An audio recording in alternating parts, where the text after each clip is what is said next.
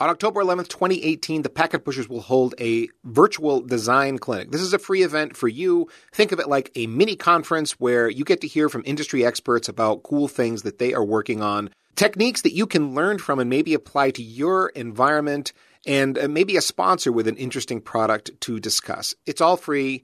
No one's going to spam you. You have to opt in if you want to hear from anyone after the event. To participate, packetpushers.net/VDC. Register for free.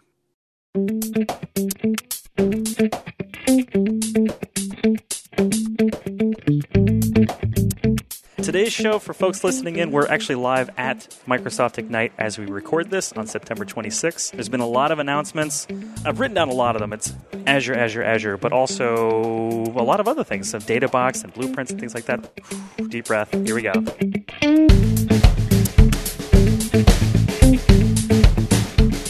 All right, so let's dig right into it. First, I'll start by introducing my guests. A returning guest on the show, Jeffrey Snover, welcome back. And for those that maybe didn't catch your earlier show last year at Ignite, shame on you. Tell us, who are you at Microsoft, what do you do, and kind of what are you focusing on these days? Yeah, so I'm a Microsoft Technical Fellow, and I am now currently the Chief Architect for Azure Storage, Media, and Cloud Edge. And Cloud Edge includes Azure Stack, where I've been spending most of my time the last couple of years, as well as Databox. Okay. And Mike Nelson, welcome to the show, newbie. Thank you. So welcome. What is it that you do, and what do you focus on in the Microsoft ecosystem? I am a field technologist for Rubrik, and I am really focused as a Microsoft MVP in cloud and data center management and making a move towards the Azure realm and doing a lot of stuff in there. All right. Let's start with, you were telling us a story before we started recording about as you enter the storage world. What was it? Tell the story. Yeah, so I'm new to the storage world, and so I thought, well, what better way to learn my area than to sign up for doing sort of the keynote for storage. Wait, you start in an area by keynoting it? Okay. Yeah. Well, it forces me to go have the conversation with people, to go do my homework, what is it that we're doing, et cetera. I treat it very seriously, right? These people have worked their butts off, and I want to honor their work and make sure it's shown in its best light. And so I was reviewing things, what they've done, just amazing engineering. And then I looked at the way we were talking about it. I thought to myself, hey, I don't think we're really telling this story the right way. Okay. And there's a couple flavors to that. So the first is, a lot of it was just sort of feature function. Hey, I added this feature, added this function. We used to do 3, and now we do 4. Okay, that's great. And I said, I think instead what we want to do is we want to have more of a customer-focused conversation. And what I said was, okay, so that's the talk that I gave a couple days ago. And what I said was, as customers, you have 4 different types of data, right? Storage requirements. There's information worker storage, there's application storage, there's storage for business analytics, and then there's hyperscale. Not everybody has hyperscale, but that's like, cloud and mobile. And then there's a set of requirements that you have, your responsibilities that you have for each of these types of data. You have to make sure that data is durable, that it's always there, that it's always available. You have to make sure that it's secure. You have to make sure you don't run out of capacity. You have to make sure that it's protected and backed up, et cetera. There's a number of different characteristics.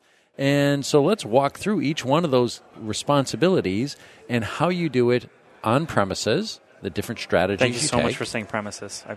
Thank you. Yeah. I hate on premise. Please don't let me derail, but no, I got you. Thank baby. you. I got you. On premises, everybody, like it's a catechism. On premises. Okay, so what are the strategies we employ to protect the data or manage these responsibilities on premises?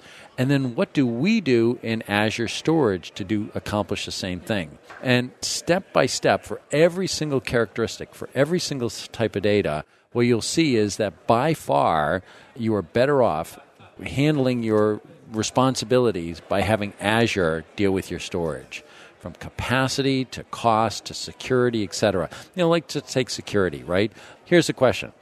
Do you check the firmware of every single disk drive to make sure that there are no security vulnerabilities in the firmware of the disk drive? Mike, do you do that? No. Okay. No. We do. I was going to pretend to say yes in case everyone else said yes, but no, I don't get that low level. Exactly. When a machine goes, dies, do you take the disks and shred them in a big shredder? We do.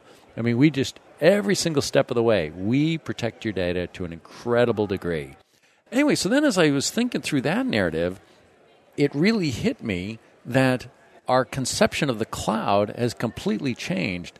And I'm not sure anybody stopped, noticed it, and then communicated that. Because if you recall the early days of the cloud, what would we say? Well, it's sort of like RAID, right? All redundant array of inexpensive disks.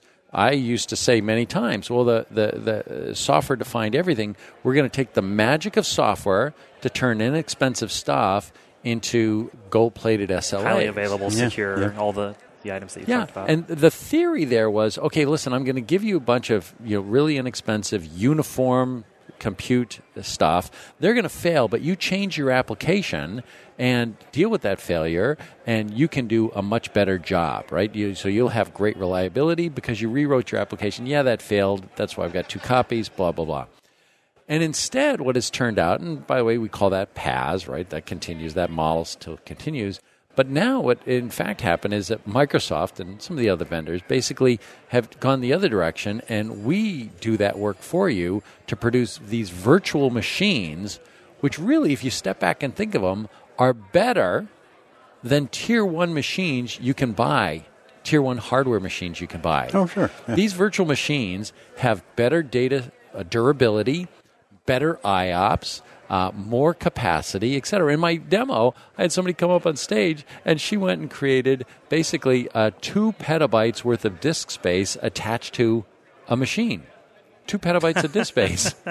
I said, right, now do dir minus recurse. The first thing I'm thinking is like, oh my gosh, the billing, but fun to play with. Yes, absolutely. Exactly. And that ties into some of the features that I saw too. Oh, great. Kind of relating that, because I think the story absolutely needs to be said. And Mike and I were talking about this a little bit earlier about the Ultra SSD tier, the standard SSD tier. I think the standard one is generally available. The Ultra SSD is publicly available, or public preview, exactly. Pardon me. Yep. What's the thought there? So is that you driving that to say, like, hey, we need bigger, we need faster, we need more, and you're tying it to a use case? Or is this kind of what you were talking about earlier, where it's just the iterative, now it's faster, better? Well, let me be clear. Not me? No. I just joined the team. Yeah. This is a rock star team. I mean, I tell you, it's embarrassing. I mean, they've done this incredible work over the last 2 years. It's now bearing fruit. And I get to stand up in front and say, look what we did. And I had nothing to do with it. I'll make that super clear. But hopefully I'm able to highlight how to tell their story in a way that gives them maximal credit. But no, what the team's done is indeed talked about the different types of storage. And by the way, this is one thing that differentiates my team's approach from some of the competitors in the industry, and that is our focus in on architecture, okay?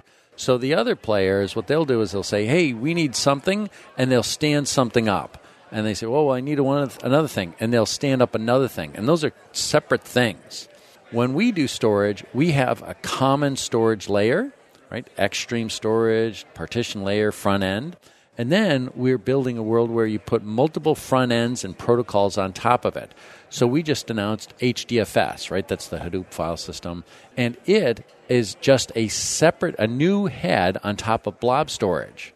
Okay? So in the past, when it was different, well, geez, if I want to access it and then put it in, and then I got to do a data migration over HDFS, and then did I get the ACLs right? Are they protected similarly, et cetera? And I get 2 different ecosystems, and then I'm paying for the data twice because it's in 2 different places.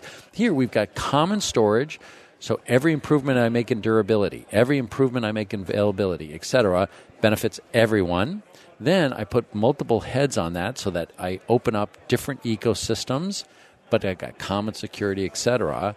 And then we surface that through the various workloads. So it's a much better architectural approach. And a question I have on that is in the meetings that we had on Sunday for the pre-days, when they talked about the Ultra SSD specifically, you're talking about something that's just incredible to me, 160,000 IOPS. Is that crazy? Less than a second of latency. I mean, that's incredible, right? But one of the things that I thought was really cool was they told us that they've actually been working on this for over 2 years. So this is not something that just, like you said, just pops up and like, hey, we've got to get this storage out there and we've got to make it really fast. They've been working on it for a long time, and they've gone through a year of testing alone just to make sure that it's doing what it's supposed to be doing and as fast as it's doing it, which is really cool. Yeah, absolutely. I mean, that's one of the great things about Microsoft, right? Microsoft always has been a player for the in it for the long term. Yeah, it's great. And by the way, that's why you see us take the architectural approach. Look, taking the architectural approach is much harder than the, I got an itch, scratch it approach to just releasing a feature. And boy, at the beginning, when you do that type of engineering, it's like, wow, look at those guys. They did it. They added this, and then they added that. And oh, my heavens, they're rocking. What's with these guys? They're so slow. And then time catches up. And all of a sudden, this technical debt just starts to grind, and everything fell apart. Oh, I can't do this. And the slow thing is like, and then I just add this. And then I just add that. One of my favorite stories is the whole data durability story, right? So we've had LRS. So for people who are not familiar with this is local redundant storage. Yeah, let's make sure we expand all acronyms. Quote unquote, double-click them. Double-click them. Ugh. Okay, when LRS. You write a blob in Azure Storage, you don't write a blob. You don't write it once. It gets written 3 times before your API returns. Okay, so I got 3 copies. So if anything goes wrong, and by the way, we're smart about that. Those 3 copies are on like 3 separate racks. So not just if a disk dies, you still have 2 copies. Not just if a server dies, you have 2 other copies. Not if a rack dies, you still have 2 other copies.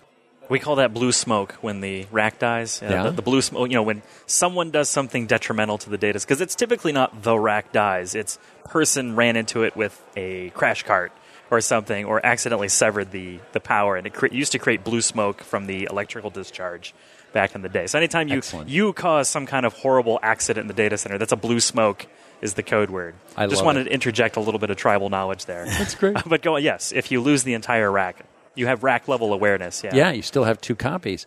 And so then we've had other types of storage. GRS, or globally redundant storage, where you write the 3 copies and then you can write another copy on a different region. But we've added 2 things. We added something just recently. ZRS? ZRS? Yes. Boy, you are the star. Stole the thunder. Man, yeah. He's been paying attention in class. So what's ZRS? So ZRS is zone redundant storage. So, we talk about regions, but in fact, regions are made up of multiple data centers, and these multiple data centers exist in multiple buildings. So zone redundant storage basically says, hey, you do a write, I'm going to make 3 copies, but I'm not just going to put them on 3 racks. I'm going to put them on 3 racks in 3 separate buildings. So if a building burns down, you still have your 2 copies. And this brings you back to the earlier point, I may not be shredding disks or doing firmware checks. I probably could. I can't just have 3 data centers. Yeah, exactly. That's just not feasible from a financial as a private entity. That's not going to happen. Exactly. So this to me is that's the crown jewels of redundancy. Is this something I as a customer or I as an architect could design for? Sure, I could design for it. Could I actually buy that feasibly, and afford it and make it make it part of my business? Probably not, unless you're really huge. And most people don't want to be in the data center business anyways. Holistically. Yeah.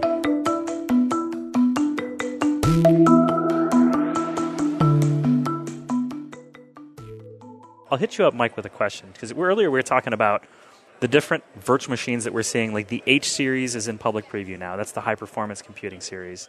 And the GPU-enabled virtual machines. That's the N series. And it's like in my head, I know what the N stands for. But the N and the NV series graphics virtual machine.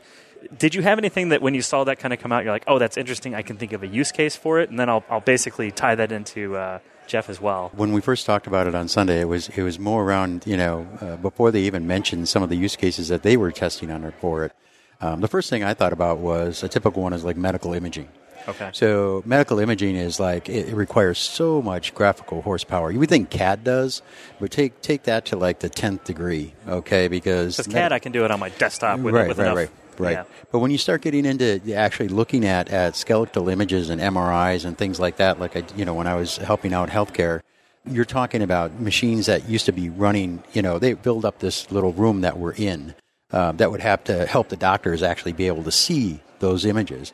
So that's the first thing I thought about. And if you have that ability to do that from the cloud, be able to actually have doctors or physicians from anywhere in the world being able to look at that imaging and render that imaging, because that, as you know, the graphical requires all that rendering, all that CPU power, 128 cores or whatever it is, and and all that kind of stuff. It's just, it's very intense. That was the first thing I thought about that from, a real use case. And of course, that's something that they mentioned afterwards. They were like, yeah, we use this, medical imaging. I'm like, yeah. I was going to say, so you're being tested, Jeff, how close is he on the ball with the use cases? Or do you have any use cases that you're thinking about? Because what I got from kind of the news and the blogs and seeing the speeches around it was just, there's no longer a reason to say, no, I can't do it in this environment. It's not necessarily that we have to focus everything into a use case, but I'm sure there's a lot of people that can go salty and say, like, I'm looking to do ML, I'm looking to do HPC, I'm looking to do predictive analytics, and that I just can't, and now I can. So to me, it's just like the canvas, if I were Bob Ross, it's now bigger, and I have twice as many paints. What are your thoughts on that? Yeah, no, well, it's intelligent cloud, intelligent edge, right? So the ability to tie those two together. Honestly, I'm more focused in on the intelligent edge, and that's where I've been doing a bunch of thinking. So, you mentioned DataBox. Yeah, let's go back to that. Talk about and I got to say, we were talking earlier, the names for this, I got to tell the audience first. There's DataBox is now GA, like the DataBox. There's DataBox Edge Preview, there's DataBox Gateway Preview, and then DataBox Heavy Preview, which I guess that's based off like space rockets. Oh no, rocket heavy, like Falcon Heavy. Falcon Heavy. There we go. SpaceX Falcon Heavy. I told them that was a terrible name, but they said, "Oh no, it's a great name." I said, "Really?" I said, "Yeah, it's like Falcon Heavy." After we've explained, that's what I want to evangelize. Like, okay, as long as it's related to space or rockets, I'm cool with it. There you go. So, talk about DataBox and what you're thinking there. Yeah, so let's talk about the DataBox Edge. So the DataBox Edge is a one-use server. It's a great model, right? You said, here's the thing. You're not sure what the heck this DataBox is? I'll tell you what, go buy one. Or you know what? You don't buy one. You order one. We send it to you. It costs you a couple $100 a month. Whenever you're done, just send it back to us. So with a couple $100, you can figure out whether this thing works for you or not. It's crazy, right? It's not I'm really tempted to order one to my apartment right now. Yeah. I don't know what I would do with it. No, it's pretty cool. And indeed, so it's a one-U device. It connects up to your Azure storage and acts like a front end to your Azure storage. So basically, it's a bidirectional cache for Azure blobs. Locally, it provides a SMB, an NFS, and a blob interface. So you just write to this thing. It's got an amazing storage subsystem. Just, have you work out the details. I don't remember off the top of my head, but it's amazingly fast. So you write to this thing, boom, it comes back to you. It then sends that back up to Azure storage. You can configure portions to say, no, keep this local only. I'll talk about that in just a second. And then it also gives you your entire Azure Blob namespace. So you can access that stuff, and it'll bring it down from the cloud and give you access to it. Wait. What do you mean? So I can just address my normal Azure namespace locally now? Correct. It looks like a local storage. Yeah. That's pretty sick. Yeah. And it's fast. And that's also true with the Edge Gateway, because the Edge Gateway is just a virtual appliance. Yes. That's pretty much all it is. And the Edge Gateway is basically going to do the same thing where, if you think about it, you just see it as a local device, a local storage device, and it'll do the sync for you up to the cloud.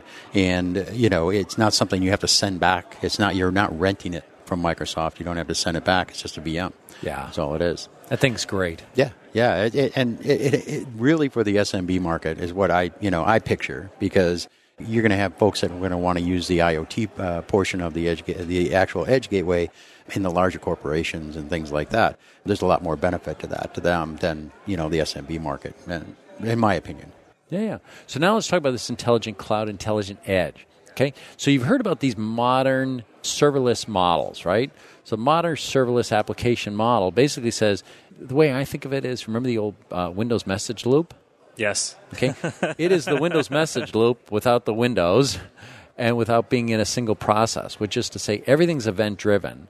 Events come in, and they go somewhere. In the past, it was the message loop, and then it would call your code.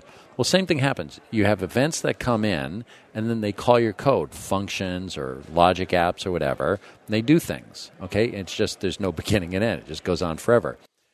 When you pull on that thread, the majority of the events are storage events. This blob just got written, etc. Then fire something, process the blob, and hand it off to somebody else. That's a very unique way of thinking of it. You're challenging my perspective. I like it. Keep going. Yay. So now let's think about the demo that we gave, and it puts everything in focus and explains why we took Microsoft chip technology, the brainwave, artificial intelligence chips and put it in Data Edge. Wait, you can't just bring up something like Braywave and not explain it to. Okay, we're going to get there. All right. So imagine I've got this DataBox Edge, and I got a bunch of 4K cameras out there surveilling the world, right? Taking a look at this, either for security or public security reasons, or just monitoring things, inventory, etc. You take this video, store it. That's a lot, right? And you want high resolution for good recognition. So you store all this. You could if you send it all the way back to Azure for ML, recognition, object recognition.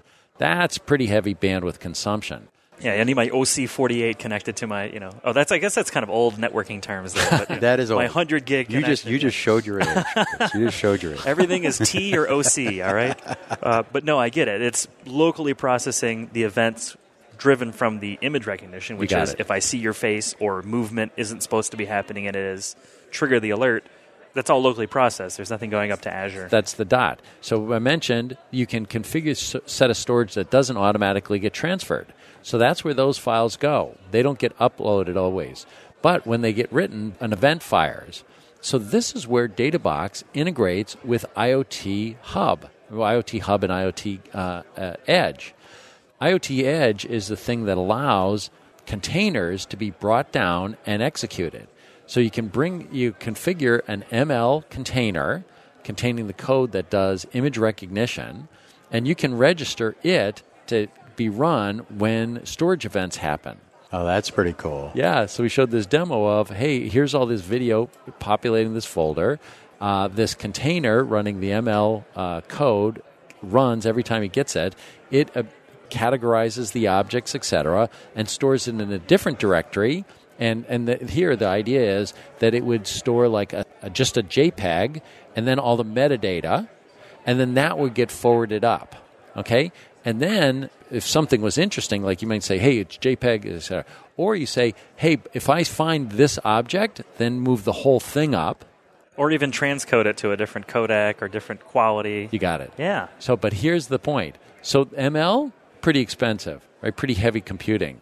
It will run on a regular CPU, but relatively slowly. Well, whatever speed. This is pretty darn good computing.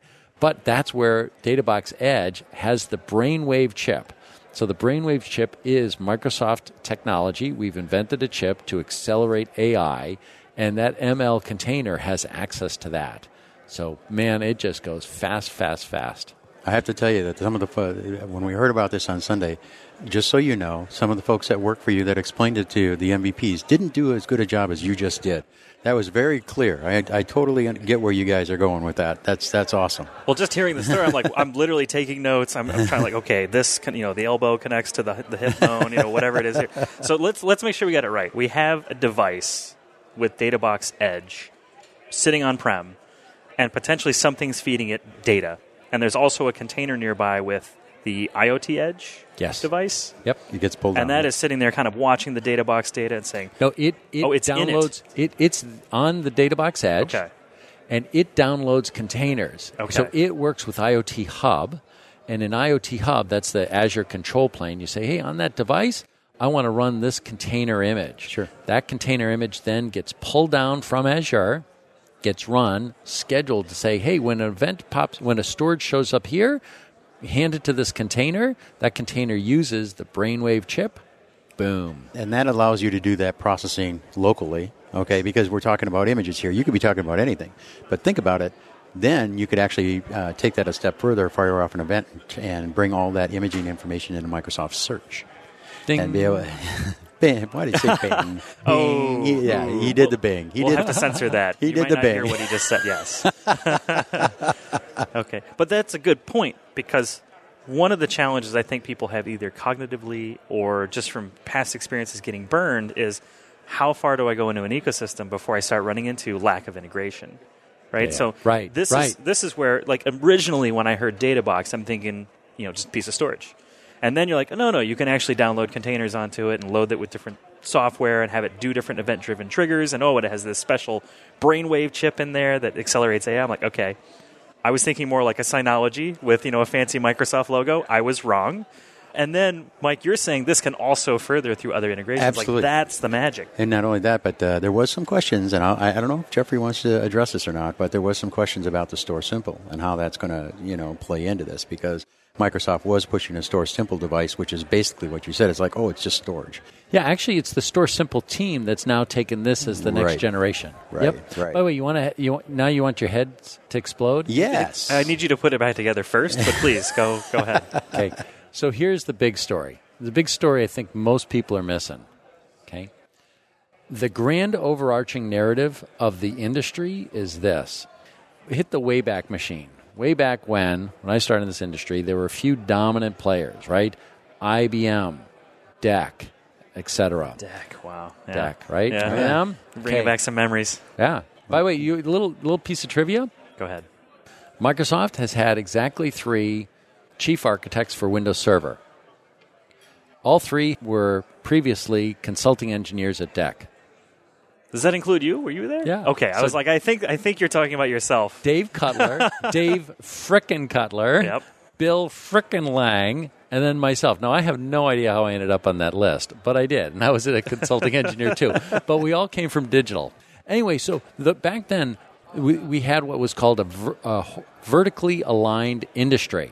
And what that meant was IBM and Digital both built their own chips, they built their own boards, they built their own systems, they built their own operating systems, they built the applications, and they serviced them.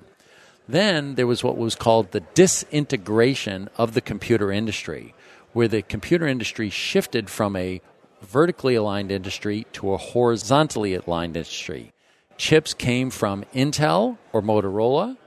Operating systems came from Microsoft or Sun Microsystems. Applications came from a wide group of people, services from a wide group, etc. So it became disintegrated, and we have lived in a disintegrated world. The big overarching narrative is that cloud vendors operate at such a large scale that the industry is becoming vertically integrated. Okay. So Microsoft, a software company, first started designing our own servers and then giving those servers to the community through OCP. Project so Olympus. So and we're that's doing the Open Compute Project, right? Exactly. Yeah. So now we're doing our own servers. Then we started to do our own chips, FPGAs for storage, data encryption at rest, compression. Then data for our own NICs for fast accelerated software-defined networking. Now our own AI chips. We're building our own quantum computing. Yeah, I saw that last year with the quantum. I think he's getting to the Microsoft turning into a hardware company. Is that? Yeah, well, it's where are you going? Let's Where are you follow going here. with it? It is a vertically aligned company. We're becoming a vertically aligned company. So you've gone back to the old IBM days. Yeah, it's not fully that way. There's a We're difference not- because it's cloud versus. I'm not bringing this stuff on-prem. I sort of am with Azure Stack, but Yes, we'll talk exactly. about it in just a moment. But Yep. yeah, you're and the where I'm going with this, it's because you've had to build a massive globally distributed compute system, Yep. compute storage network, et cetera, system with public cloud, that the economies of scale just kind of forced you into this. Exactly. You Exactly. You can't rely on someone else's supply chain when this is literally the bread and butter of your business. And that's the thing. People are so focused in on solving this problem, solving that problem. A bunch of people have not stepped back to say, hey, wait, what's really going on here, and seen what's happening. Now, just to be clear, I think it will not return to that full thing. I think that you will see a hybrid. I don't know. I have a Microsoft laptop, so I'm in. That's true. It's true. But it has an Intel chip in it. You don't see that changing for quite some time. Yet. Et cetera. Yet. Maybe. But anyway, so no, I think it'll be, honestly, even back then, Digital, I don't think, did its own PCB boards. So it was always a combination. And so the question is, where is the combination? And I think it's wherever there's a mismatch between the needs of the general population and the needs first of the cloud. And then, look, the cloud, we built our own AI chips for the cloud, and now we're going to take that technology and make it available to a broader group of people first through DataBox Edge. Sure.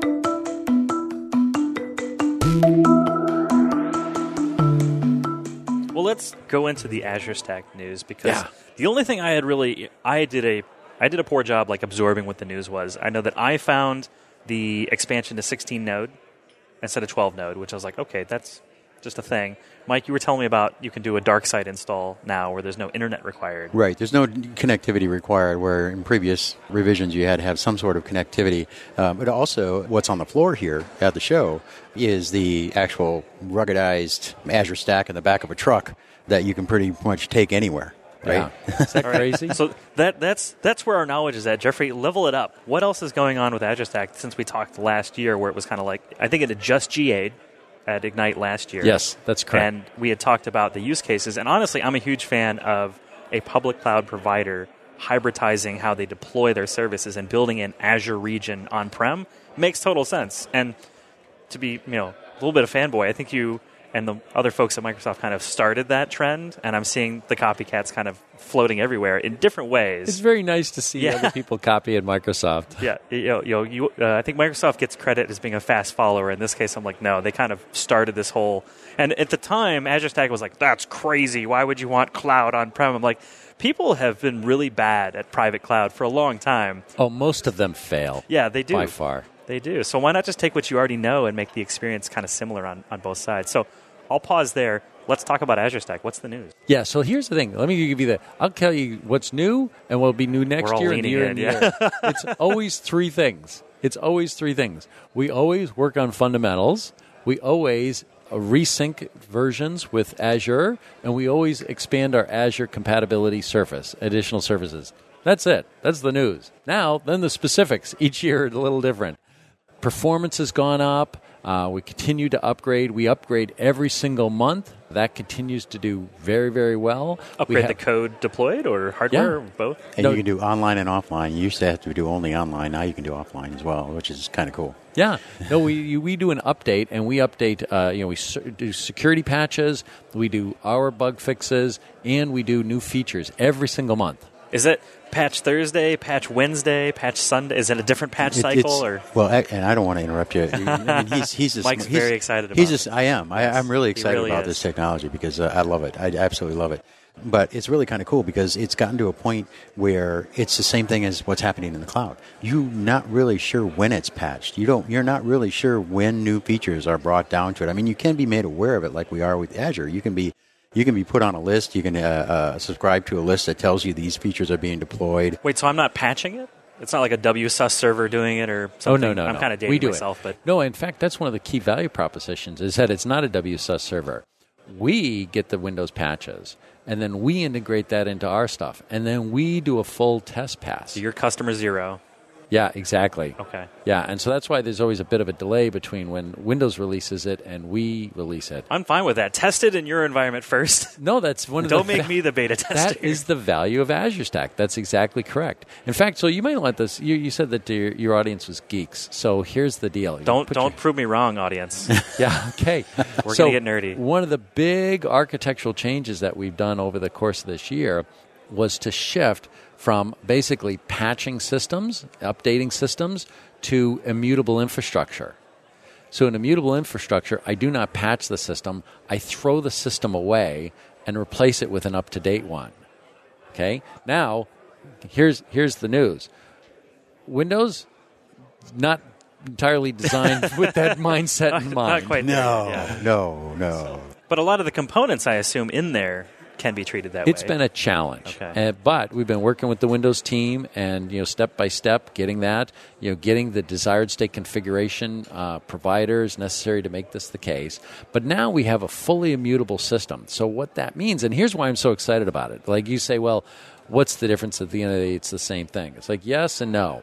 One is every single month I'm replacing every single component with a fresh component.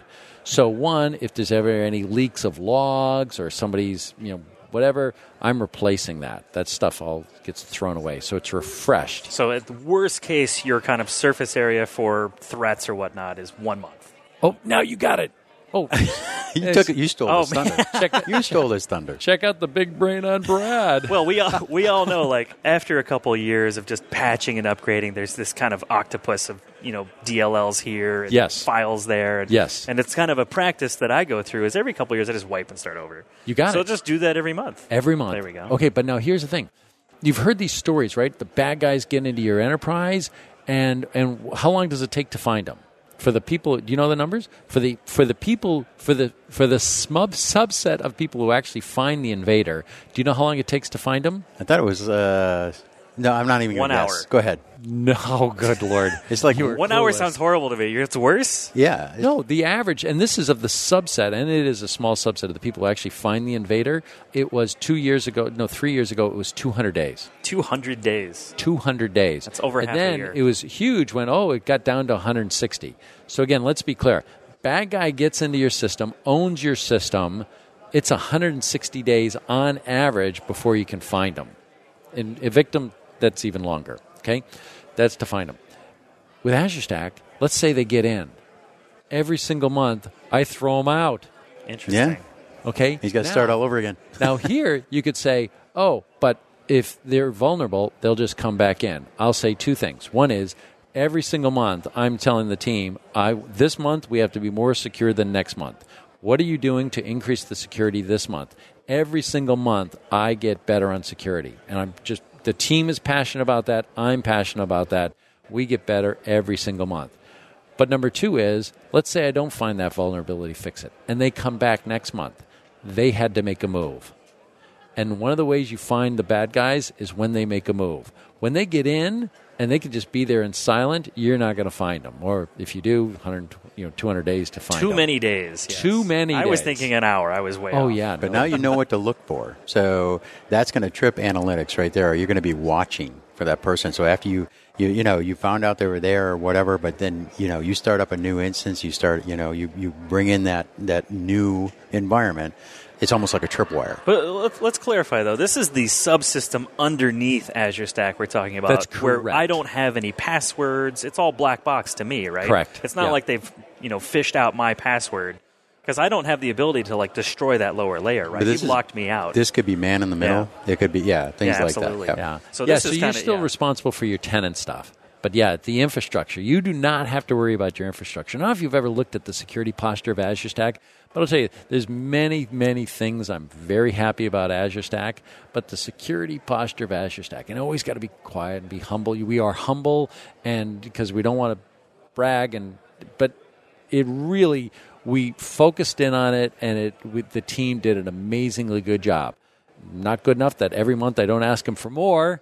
We continue to increase it, but the team is super passionate about getting the security right. And to take that a little bit further, really looking towards, if you're looking down the future and you're going to mention this or not, but the integration, being able to integrate Azure Stack with Azure so you have a single point for both the on-premises and the cloud.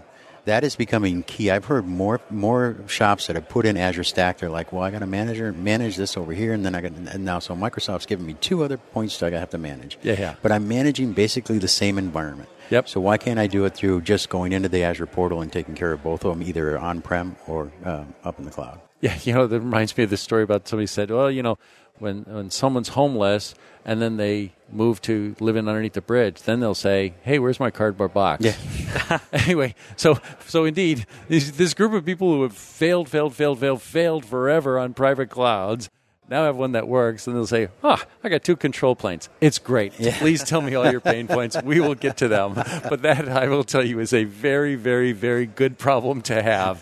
This working private cloud I have makes me do things in 2 places. Yeah. Well, the thought I had on that was that, and it's something I've mentioned before on the show, is that security isn't something that prevents features from being developed and pushed out, right? You don't have to make something secure to make it work. And so if you're putting it top of mind, then you're going to be strategically ahead of basically everybody, because security is usually not even on it's not even on the content plan when you're building software. It's kind of if we have time at the end. Yeah, one of the greatest things we did was to use Device Guard. So Device Guard basically says there's a well-defined set of software that can run on the system, and nothing else can. So we have examples. I did an example last year where we said, okay, so now imagine, don't know how you do this, but imagine the bad guy gets the password. Here, I'm going to give you the password. You're a bad guy. Here's a password. Here's a way I'm going to break it intentionally. I don't know how they do it, but imagine they actually had the ability to go do this. And they download some software and won't run. Just will not run, because only software that we authorize to run will run. And that's huge. And so as we go through, well, what about this and what about this and what about this, the fact that the only thing that can run is our software is just this incredible benefit. All right, well, we're drawing to a close of today's show. I want to thank you both very much for coming on. Jeffrey, how can folks follow you on the internet, blog, Twitter, anything you want to promote so they can catch up with you after the show? Yeah, so I'm pretty heavy Twitterer, although don't follow me if you're not a fan of the whole person Twitterer. That is, say I Twitter about a lot of things. He does. Health, science, a little bit of politics, not too much. Try and go light on that. But I'm a whole person Twitterer, and that's at J Snover, JSNOV as in victory, ER. There's no W. J Snover. Okay, gotcha. And then, Mike, where are you at on the internet, blog, Twitter, et cetera? Where Yep, people can follow you? Yep, Twitter at Nell Media. That's the best way to get a hold of me. And, I do kind of the same thing. I'm a well-rounded Twitterer, if you will. Yes. Awesome. Well, thank you very much, gentlemen. This show is coming to you live from Microsoft Ignite, and I would like to thank Microsoft for flying me out here and giving me a whole booth to do this podcast. Much love, both bi-directional love. And tune in again for another episode of the Datanauts.